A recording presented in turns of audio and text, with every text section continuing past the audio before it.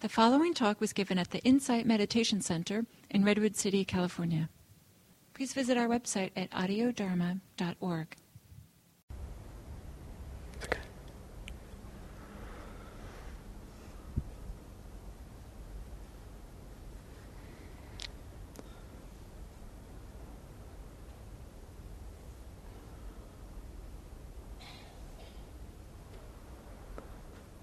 One of the ways I think about meditation is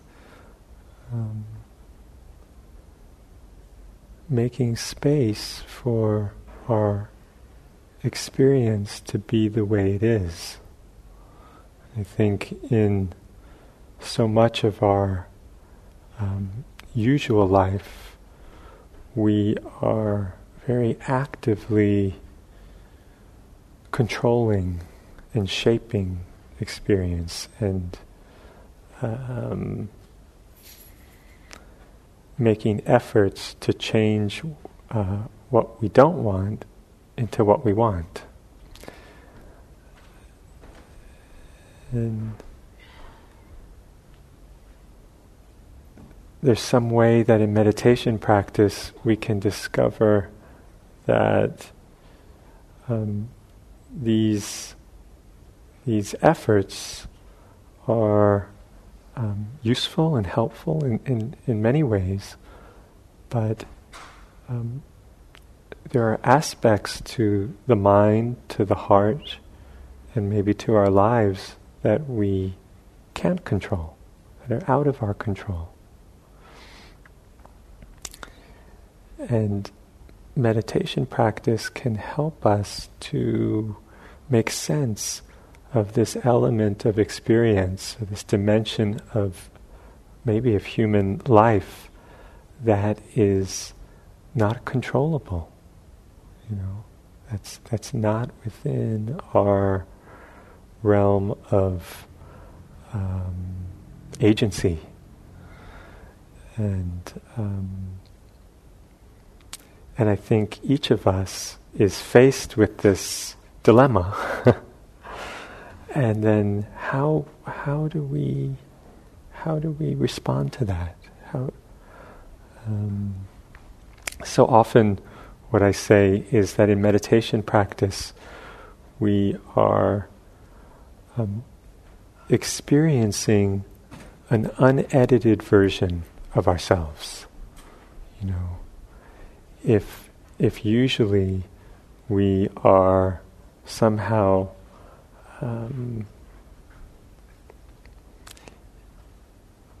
editing experience and sort of fixing the mistakes and crossing this out and putting and that's good and kind of make something nice and presentable, but there can be a tremendous amount of freedom that comes in meditation from allowing ourselves to have an uncensored, unedited experience. Just to see, where does the mind go? What are the thoughts that arise? What's happening in the body? And to bring an attentiveness, a care to the various sensations in the body, the various images and thoughts and feelings that pass through the heart, pass through the mind. And one of the things we can sometimes discover is that various emotions arise in meditation. And it can be very valuable to learn to, in some way, welcome emotion, tune in to what emotions may be present, to welcome emotions, and to really meet them with respect, with care, with kindness. First of all, because they're there, and so we either notice them or we don't, but they're there. And secondly, one of the principles of Dharma practice is that our experience, our perception, is colored, is influenced by whatever emotions are present. And I think we all know this in the basic sense of, if I'm feeling rushed and stressed and tired and irritated, a person can say something to me, and it will be perceived one way. There can be a reaction. There can be if the feeling in the mood, in the mind, in the heart is open, is calm, is relaxed, that same, whatever comment or piece of bad news or something may land in a totally different way. So our emotions have a big impact on how we experience our life. But it turns out that most of us don't have so much, I'll speak for myself, don't have so much skill in really attuning to and identifying what is the emotion, what are the emotions that are here right now. I was thinking about when I first began meditation practice, and it was in the context of having a physical illness when I was in college. And I learned to do, kind of body scan meditation and mindful yoga and that kind of thing through Jon Kabat-Zinn, one of his early books. It was tremendously helpful. And so for a couple of hours each day, I would follow along on these, cassettes, if you remember cassettes. And and it was like learning to have a different experience of myself, of this kind of moment-to-moment awareness of sensations, in stretching or in just kind of scanning through the body. And if you haven't done this practice, it's very, very wonderful. Because if you're caught in thoughts or you're caught in emotions that you're likely not aware of, this practice we learn a way of just immersing into the moment-to-moment experience of body, of breath. And in doing that, it's almost like there's no space for this thinking, this worrying, these fears, this whatever, to get in, because we're just attending to the sensation of lifting, of stretching, of scanning, feeling the body in different places. So it's wonderful practice. And this is kind of our foundational practice of mindfulness of breath and body. But what I didn't really learn in that practice, or what I didn't really pick up, was that there were whole big areas of my emotional life that could be attended to in the same way, could be met with mindfulness, could be noticed. It never occurred to me to notice what emotion might be present right now, And being kind of young and a student and on my own for the first time and being sick, I'm sure there were a lot of emotions that were present. But, it didn't, that wasn't part of, my conception of what was possible or what was practice or something. And it was only years later that I realized that there was a huge aspect of experience, of my own experience, that was sort of outside of the spotlight. If you have a spotlight on something, that's illuminated, but then everything else is dark. And it turns out that what was not being illuminated, what was dark, was pretty important, and so it was when I was on a longer retreat a couple of years into my practice at Tassajara. Some of you might know Tassajara, the Zen, wonderful Zen mountain center near Big Sur. And I had the sort of insight or the light bulb moment that, wait a second, there's a lot of fear present right now. And then in noticing just kind of why would I be afraid, or why is there fear here? And kind of sensing into the felt body experience of that emotion, that fear, began to have this sense of that, wow, maybe there's kind of this low-level fear that has been present from that maybe it's always, seems like it's always here, or maybe it's been present for so much of my experience, and I wasn't aware of it. I didn't notice it. And it was like there was a sort of a great feeling in noticing that, because it's sort of like if you sort of have an inkling that something's there or something's a little bit off or something, but you don't know what it is. And then to finally say, aha, that's what it is. And it was like, oh great, now I have some, so sort of like there's a handle on it. I could learn how to meet it and to understand it, breathe with it, and maybe let it go and be free from it, or learn to harmonize with it. And this realization that if an emotion like fear or a mind state like fear is present and I'm not aware of it, then it's much more likely that I'm going to act out of it in unconscious ways. It's like if I don't bring it into awareness, it's going to be acting in the background and fueling certain kinds of thoughts, fueling certain kinds of decisions.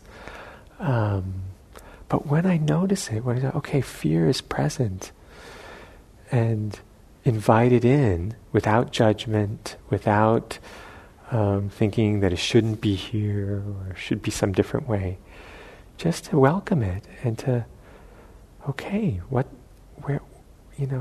where is it manifesting in this energetic being? Where is it manifesting physically? What kind of mood is this fear creating? And just noticing, just making space for this emotion to be there.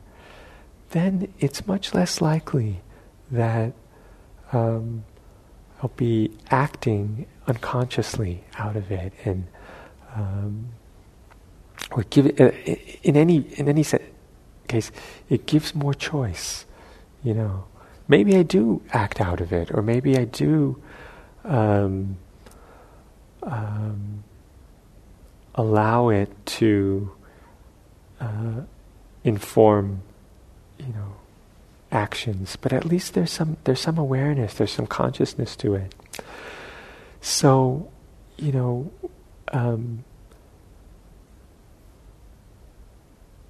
so over time in my own practice, I've come to have a lot of respect for the power and the beauty and almost the sacredness of our emotional life. That this is a very important aspect of being human, and what is it to care for it, to welcome emotions, to learn how to recognize them, to name them. This is really a skill. If it's like, how precise can I be with in naming the emotion that may be present right now, rather than just saying this is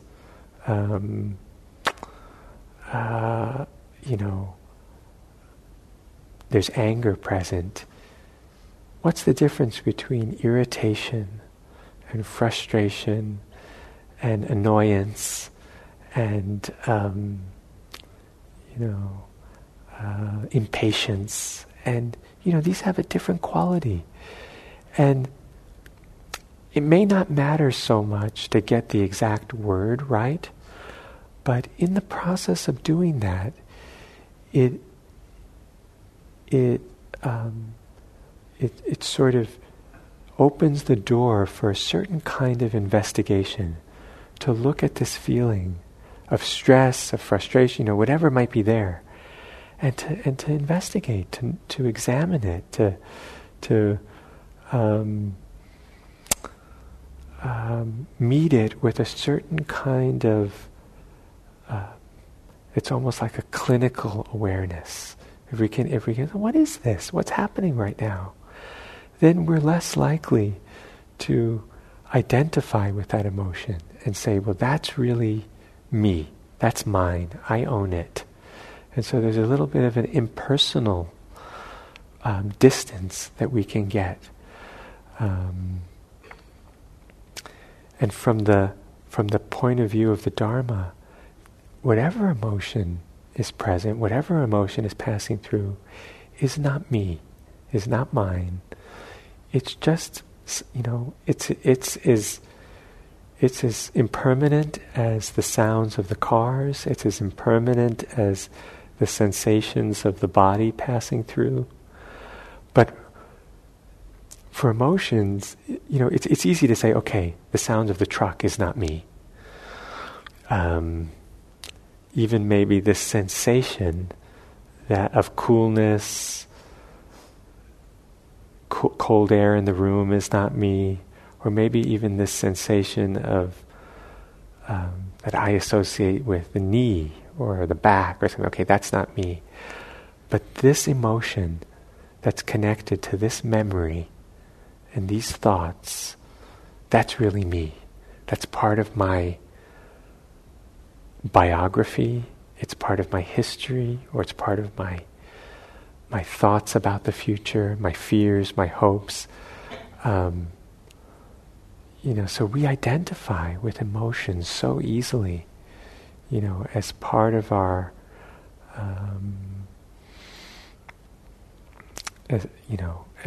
as part of who we really are. And so to sort of check that out, what are the emotions that feel like, oh, that's really me, And for many of us, it's not so much we can let go of the positive emotions and the sense of joy and calm, but shame, guilt, fear, that's me. That's really me. And so to check that out, what is there some way that I'm sort of hooking onto emotions, or certain emotion has a hook for me, and and so emotions have this sort of, there's something compelling about them. They seduce us. They have can have a certain kind of power over us, and we believe them.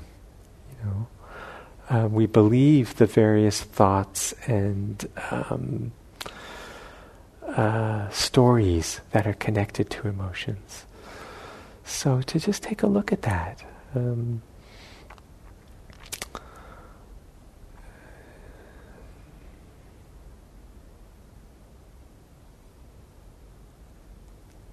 Some of you might have heard this acronym called RAIN.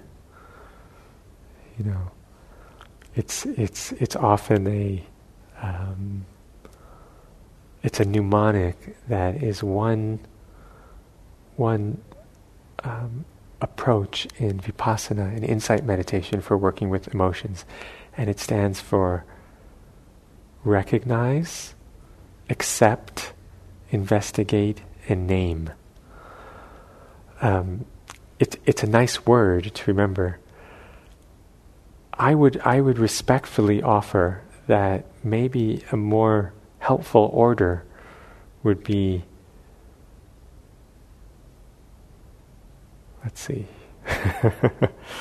recognize, to first just recognize a strong emotion is present. And this is a very useful approach when we need it. not necessarily to go looking for some strong emotion, but there will be times when we sit that, wow, there's a lot of fear coming up. There's a lot of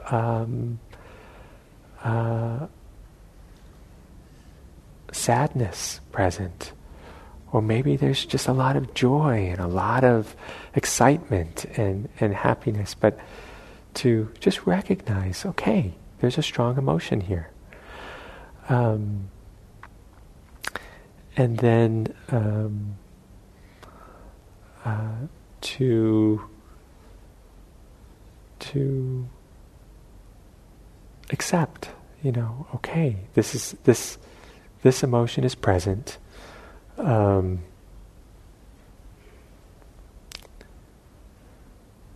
Rather than thinking it shouldn't be there, or there's something wrong, or there's some mistake, to really, as much as possible, cultivate a quality of welcoming, of openness. And then, so as this acronym goes, it's investigate. Where is this emotion present? How is it being expressed right now? How is it being manifest? What are the thoughts connected to this emotion? What's the energetic quality? And this is very, very useful. Is it possible to drop out of the story of the emotion and find it in the body somewhere? And the benefit of doing this is that often with strong emotions, they're fed by a certain kind of thinking. If there's a feeling of regret or anger or something, there's probably a story connected to that. It can go over the story again and again and again, or this conversation, and to actually drop into the body sort of short circuits that loop of repetitive thinking. Find it in the body. What are the sensations in the body that are connected to this feeling, this emotion? Breathe with it, be with it, meet it with some care, some kindness. And then to name, is it possible to put a word onto this experience, this emotion? And in doing that, in naming something, we get a little bit of distance from it. It's like, it's not just me, my problems, my experience. It's, this is grief, this is sadness, this is fear. Okay, we have a name for it. It's not so unique and personal. Of course, there are details and aspects that are unique, but there's an aspect that is so universal that every human being has experienced these kinds of emotions. And how I relate to these emotions will determine whether they bring more suffering and more pain, or whether they bring freedom, whether there's a way to, even in the midst of my emotional life, can I be free? Can I be happy? Can I make peace with these emotions? Is there some way that the mind can be safe for these emotions to be there? So it takes a certain kind of softness. It takes a certain kind of willingness to open to the experience that we're having. And for some emotions, they only appear when there's a certain degree of quiet. And, the kind of doing mind has relaxed enough that something more tender, something more subtle can arise. it's kind of, one of the images I have is sort of like the shy puppy that maybe hasn't been treated so well, or maybe it's a rescue dog, and it takes a lot of trust, a lot of stillness and silence and trust for that puppy to be willing to come over to us and eat from our hand, and trust that we're not going to be violent, we're not going to attack, we're not going to they're just meeting with an open hand. And so that's in some way an image for meditation, to meet experience with an open hand and let go of all the ways that we, maybe violence is a strong word, but I think we can be violent with ourselves. We can be so critical and so forceful that that maybe these emotions, there's no chance for these feelings to be listened to. It takes a lot of trust.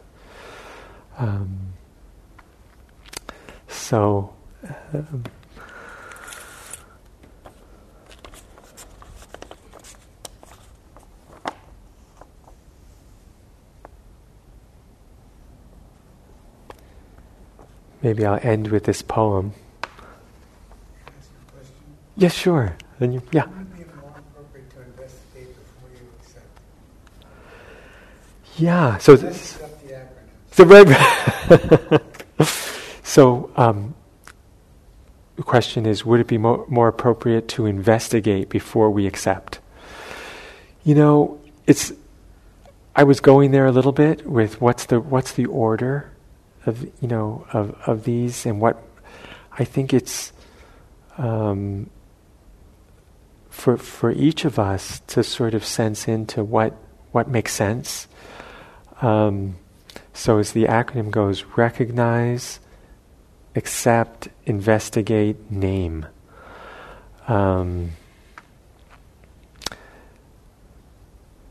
Totally fine to investigate first. Totally fine to... maybe investigation is what comes first. And then through our investigation, what's going on right now? Investigation, I always think of it's like the question, what is it? What is this? We invest from our investigation, maybe then we start to recognize, oh, there's an emotion here. And maybe from recognizing there's an emotion, a name, a label, or something arises, oh, okay, I can identify this. This is fear. And then, in going through this process, we come to acceptance. We come to, So there's different ways of, it can unfold in so many different ways. But hopefully it has, each of these elements somewhere in there that to figure out what's going on, take a closer look, investigate, begin to name it and accept it and welcome it that it's happening. So yeah, if that makes more sense to you, that's really great. What I think is not so helpful, and I've noticed this in my own experience, is just to very quickly try to short circuit something and go to naming it and accepting it and hoping it goes away. And like, okay, fear, and one of the good litmus tests for acceptance that I learned from one of my teachers is that he was puzzled because he was with some strong emotion. I think it was fear, and naming it, watching the sensations, accepting, And at some point he realized that the way he was meeting it was sort of like as a strategy to get it to go away as soon as possible. And so he asked himself this question: if this fear is here for the rest of my life, is this okay? Just ask that question, and then from deep in his being, the answer arose: no! And in that moment, he realized that there wasn't a sense of genuine acceptance present. There was this kind of acceptance that was a strategy to get it to quickly go away. And so what would it look like to be so at ease, at peace with whatever, however this emotion is, that it's okay if it's here for forever, And most of us, if we ask that question, we may not be there, But it opens the door to sort of see what does a full and genuine acceptance look like, and what is acceptance as a sort of strategy for getting what I want. And so, okay, can I get a little bit closer to this genuine acceptance? So that's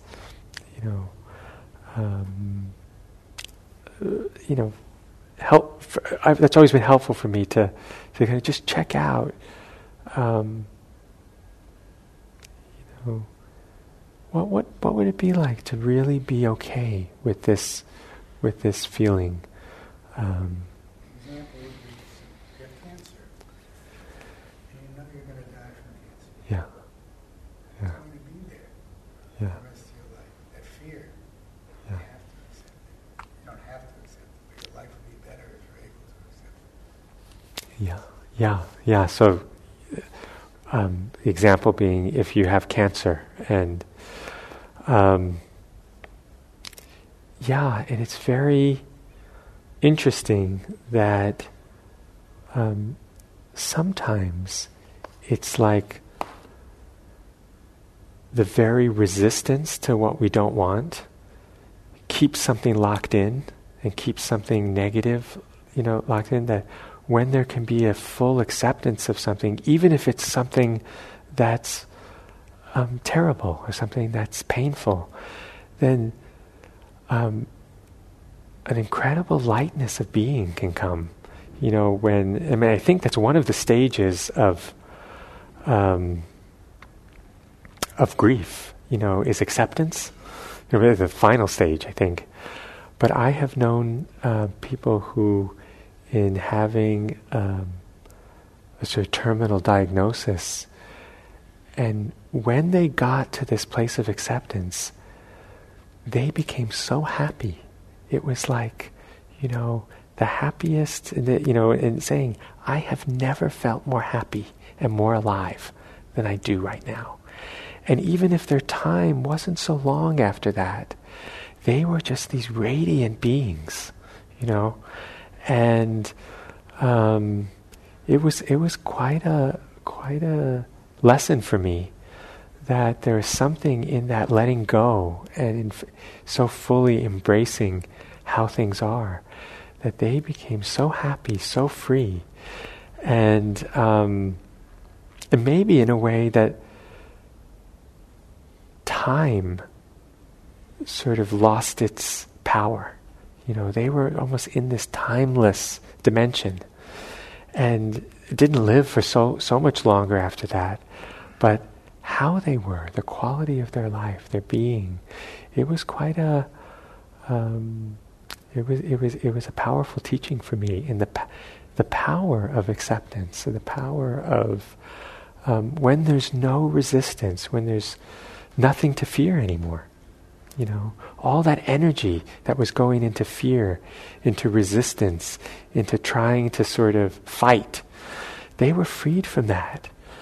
And I don't know if that's is appropriate in every circumstance, if that's true, if that's the right thing for every, situation. But for that particular person, it seemed to unlock something just magical. So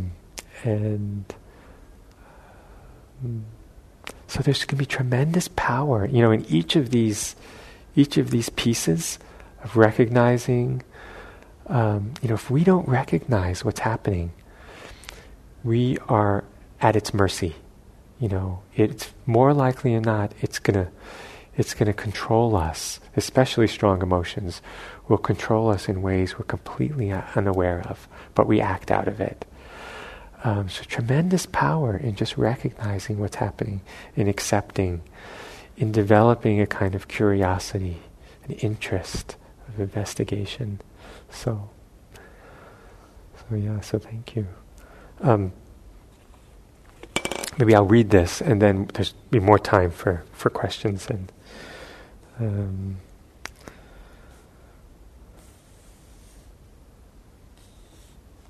this is from William Stafford, who's the same poet that I quoted last week. And I think he has this wonderful, through his poems, he evokes this kind of quality of openness, of investigation, of willingness to make space for things, make space for ourselves. And what I think goes along with that, a willingness to make mistakes, and what is a mistake anyway, So this is called You and Art. Your exact errors make a music that nobody hears. Your straying feet find the great dance, walking alone. And you live on a world where stumbling always leads you home. Year after year fits over your face. When there was youth, your talent was youth. Later, you find your way by touch, where moss redeems the stone.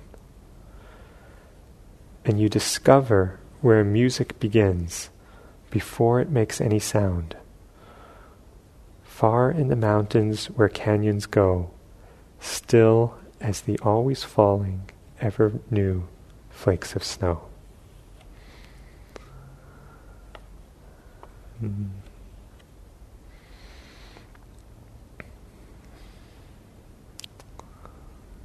So, if there's anything that I take away from this exploration of emotions, is that as much as possible to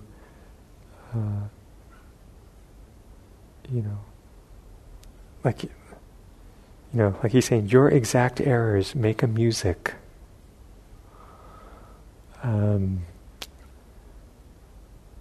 Emotions aren't a mistake. There's no correct emotion or incorrect emotion.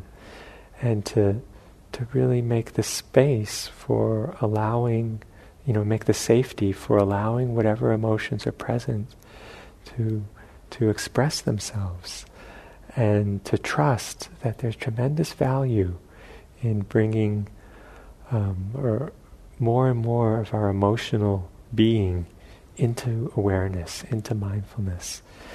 And I love this image of tracing the music back, tracing the movement, the emotion, the movements of mind, movements of heart. If we patiently follow them and trace them back, maybe we come to this place of stillness, and this place of peacefulness that's always been there, and that's not in conflict with the ups and downs, and the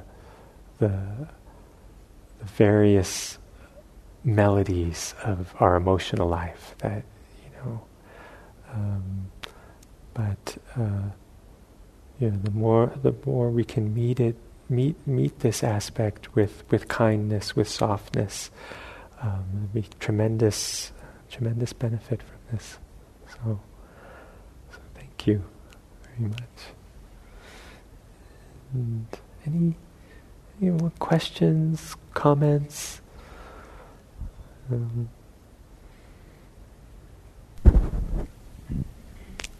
I was wondering if you could explore the issue of antidotes a bit, because the RAIN process of recognize, investigate, accept it, name it, it's not me,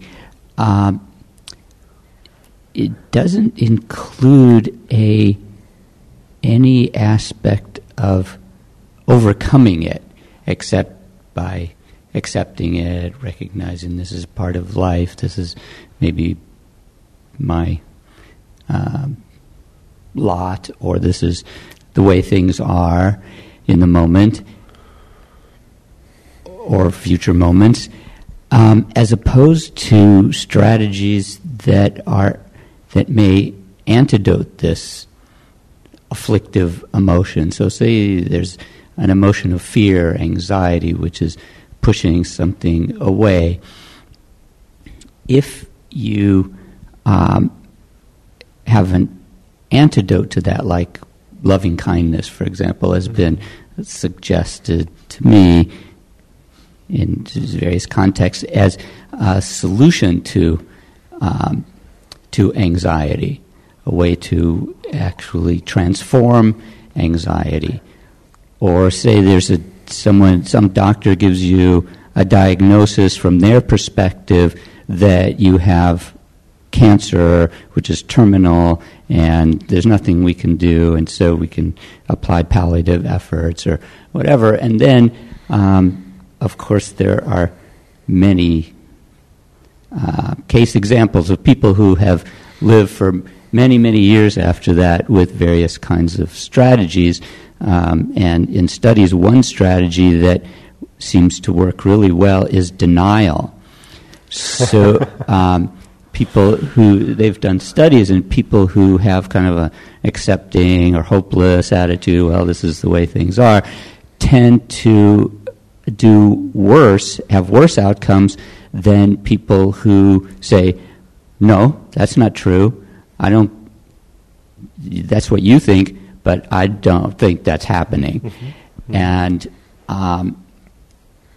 so these are, to me, the different kinds of reactions or antidotes that are more active than this process of just accepting things the way they are. So it seems like different kinds of strategies that maybe you have some ideas about that. Yeah, thank you. It's a great question and comment. And what I would say to that is, I guess the way I think about it is that almost in a way, mindfulness itself is the best antidote.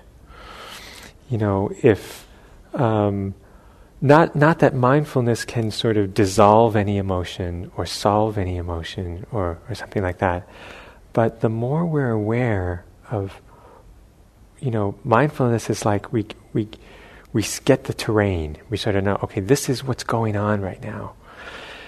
And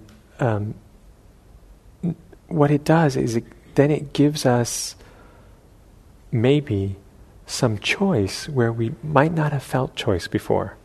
If I'm just, really stressed and really pissed off and really, or in a lot of fear, or just had a really unpleasant, disrespectful exchange with a doctor who gave bad news, and I'm just, and then I get in my car and start, going somewhere. It would be tremendously helpful to take a moment and check in and bring some mindfulness to, just what's going on and the emotions that are present. And then that gives some choice. And it may be that the choice is to apply a wise and skillful antidote.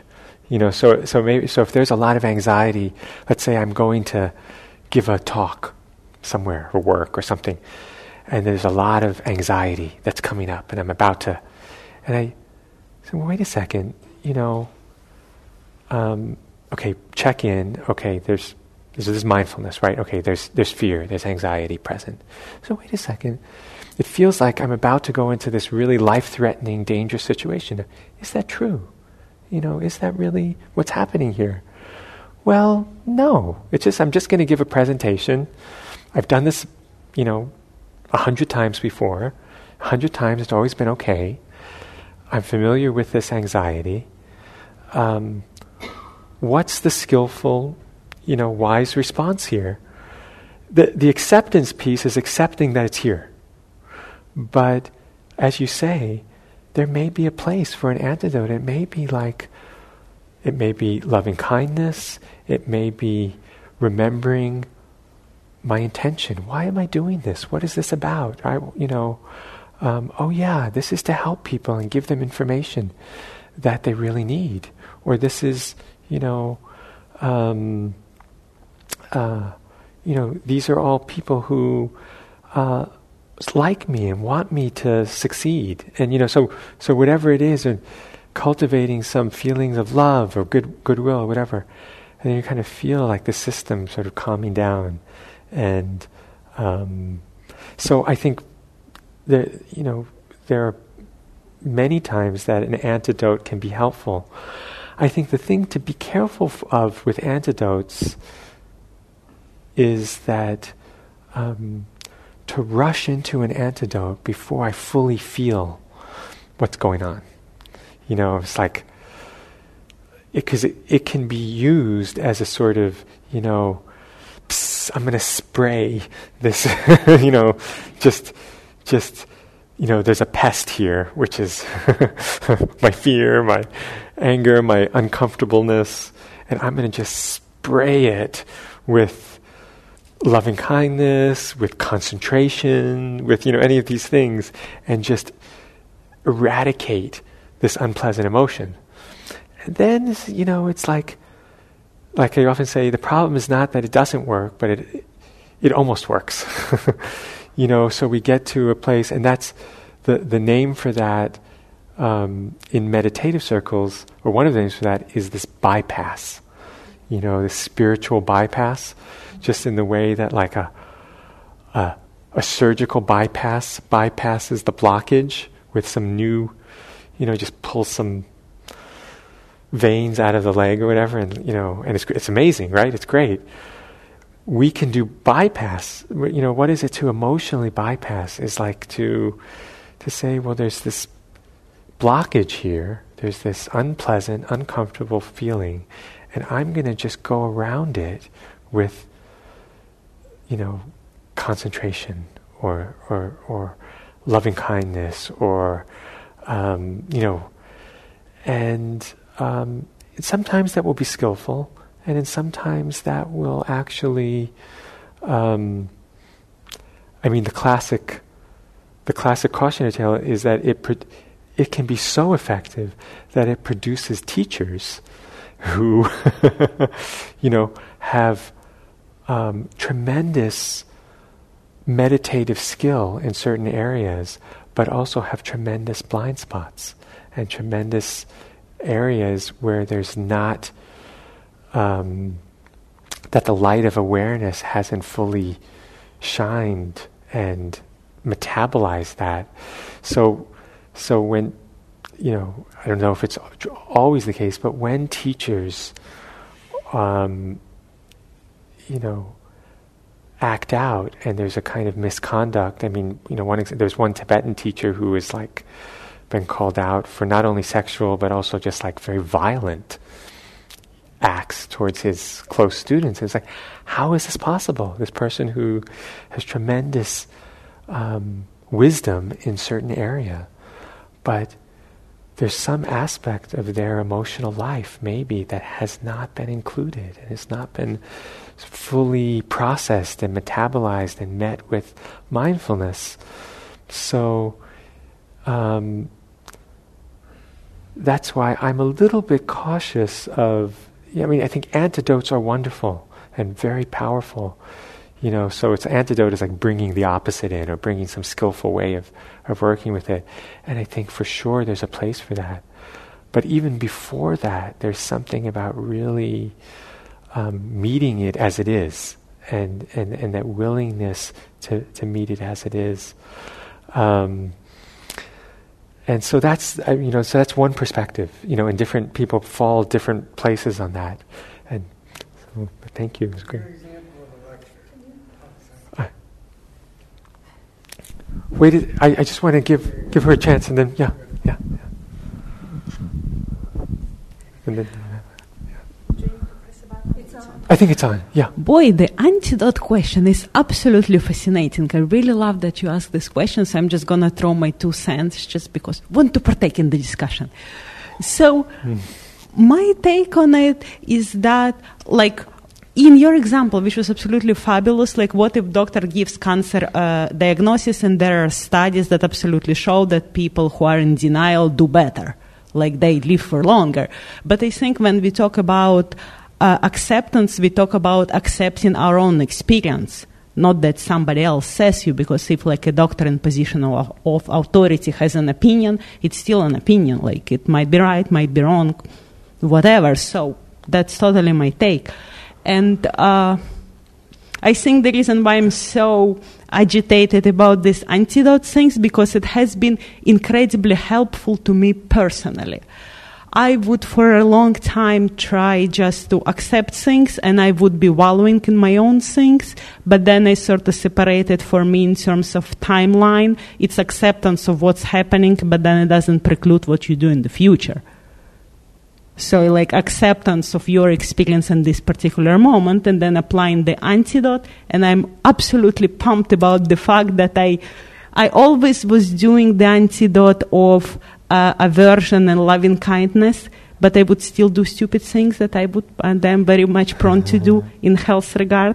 And then I learned it about, and I heard it many, many times, but it never actually sank into my mind, the antidote about wanting something of greed and impermanence. That stuff works. It's really, really awesome. So sorry for my agitated rumble. I just really like this topic. Yeah, great. No, thank you. And I like that too. There's this. I have known people. A friend who is very interested in mind-body healing, and she was given a diagnosis that was, challenging, and she said, "No, thank you." She said, no. She had the, I think it was a kind of wrist surgery or something that she had the surgery. It was a success, and then they had the follow-up appointment, and the doctor said, "Okay, it was a success, but listen, you should know that it's never going to be the same as your other wrist. It's never going to fully heal strongly. It's going to hurt when it rains." And she's just looking at him like, "Are you crazy?" And she said, "No, thank you. No, not me. Not me." And she felt that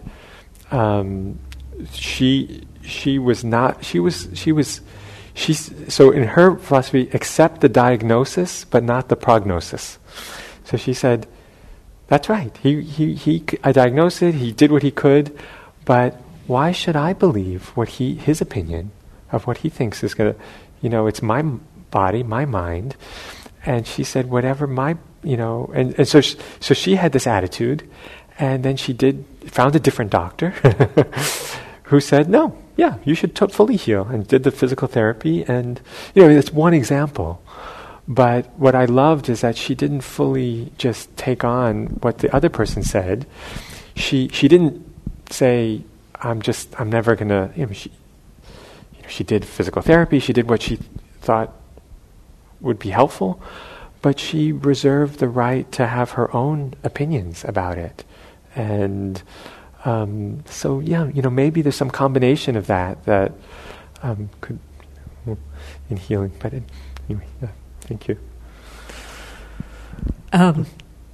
So I too also really appreciate what you said about spiritual blind spots, and that teachers who've advanced, that sometimes you hear about just ways that they've really faltered and ended up hurting people.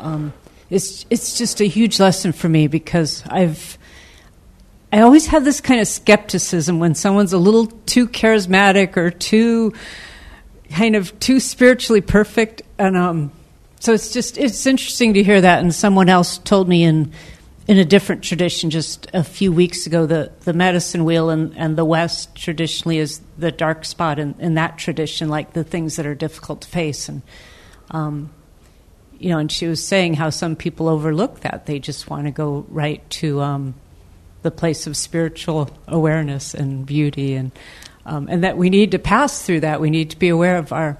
So the one thing is, it makes me want to start talking to a teacher more to find my own blind spots, which I have some ideas, but that would be long to go into here. My original question I wanted to ask was when you mentioned noticing your emotions and also the nuances, like how irritation, frustration, anxiety, whatever, how they all have a little different flavor or nuance. So when I notice them, whatever, all these emotions, and I try to do that, right? I remember what you and countless other teachers say, so I'm trying to notice, be aware. But what happens is my brain kind of gets involved with thinking what to label this, what's different, so I'm not quite sure how to do it and just be aware without that brain activity coming in a lot. Yeah. Make sense? Yeah. Okay. Yeah. No, thank you for all of that. And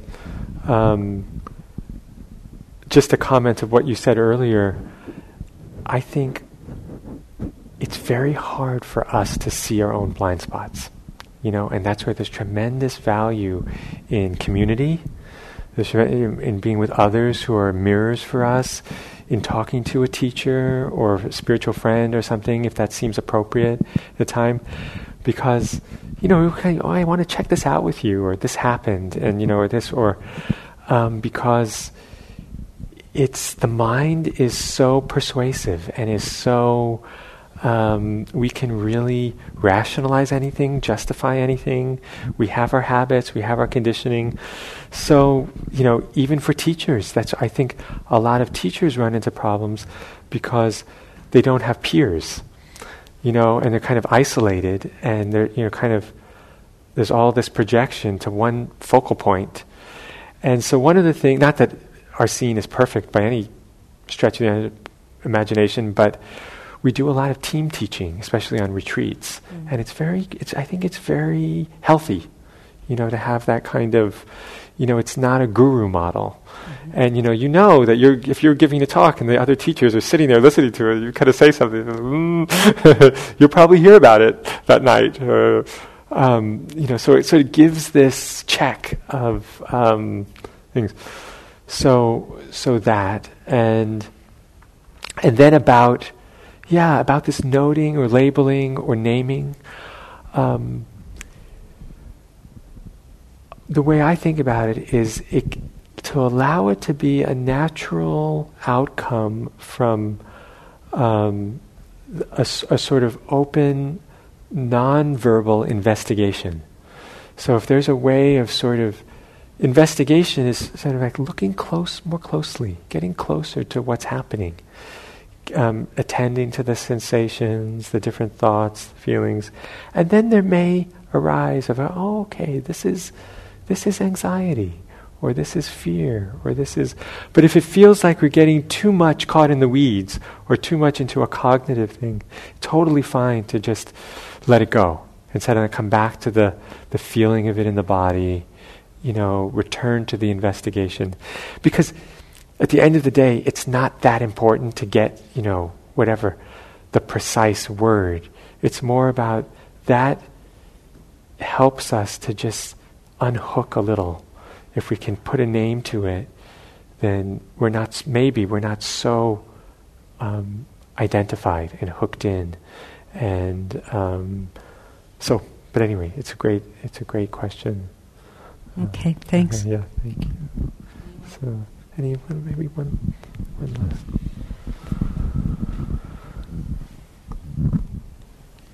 So I love the rain idea. Yeah. I feel like in this conversation we've used the word acceptance to be like acceptance of a diagnosis. To me, is a different thing than acceptance of the emotion around the diagnosis. So I'll use fear, and because we're talking about fear, there's so many other emotions one could do, and I'd like if you could help clarify a little bit. Where I see if you get a diagnosis, let's say it's something extreme, I would hope that you would do your due diligence for yourself on the appropriate approach to getting second opinions, figuring out what you believe, what you don't believe. There's so much around that void of emotion. Then there's the whole emotional side, which here there's so much fear and so much forward thinking that goes on around a health issue, whether it's yours or someone you care about or others. So I think when you talked about rain, you specifically talked about using it for emotions. And there I feel like this idea gives perspective of not making your emotion consume you in a situation that's extreme, like a health situation. So if you could talk a little about the separation of accepting the world as it is, as we do in mindfulness. Sometimes it's not just emotions, it's stuff. And sometimes it's good stuff, but a lot of times it's crappy stuff. But specifically on rain, how we, the kind of perspective it might give, and that it feels to me, the way you described it, more your an emotional exercise versus, or practice, versus a fact-based practice. Yeah, no, thank you. I appreciate that, and I think that, when I told the story of when I was sick and was doing this kind of mindfulness practice, but had no idea that I could also include emotions and that there was a value in doing that. And that, I think that's really where, we tend to look through emotions into the world. So it's like this filter, right? It colors experience. And there's tremendous value, tremendous power to cultivating the ability to turn and look directly at the emotion itself. And that, like you said, so if we have a difficult conversation or bad news or something, acceptance may come in the sense of, if we've done our due diligence and there's, okay, yeah, you have a broken bone, or you have this, or you have that. I could just be like, no, I don't, and, just whatever. And maybe there's wisdom in saying, okay, seems to be what's going on here. And now I have some choices around what to do with that, or to do due diligence about figuring out if this is something to be accepted, if this is really true, But regardless of that, there's this whole sphere of emotions that have been very likely sparked and triggered by this, and are very likely present and very strong.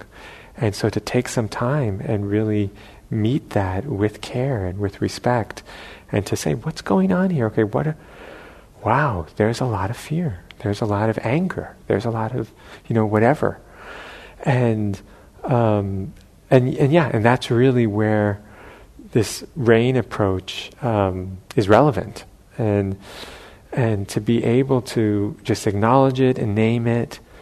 It doesn't make it go away necessarily. It doesn't, but it sort of gives us some healthy way of relating to it, and then we can sort of say, or or acknowledge, I have too much anger towards this doctor I don't think there can be a healthy healing relationship here, because I'm realizing that these emotions are so strong, and that it can inform some decisions that we make.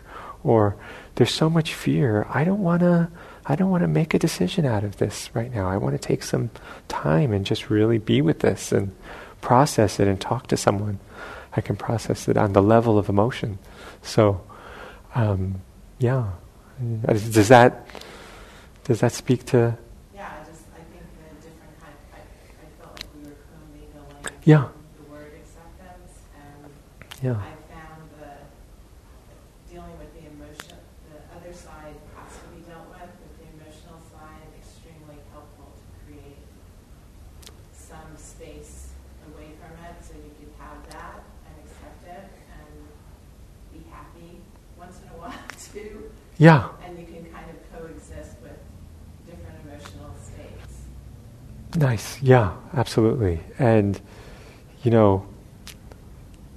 the emotion is there, whether we accept that it's there or not.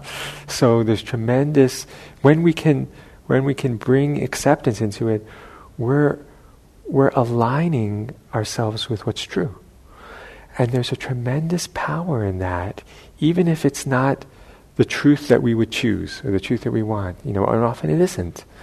But when we're not resisting, it frees up a lot of energy. So, yeah, thank you. Okay, well, thank you very much. A really nice discussion, and be well. Thank you.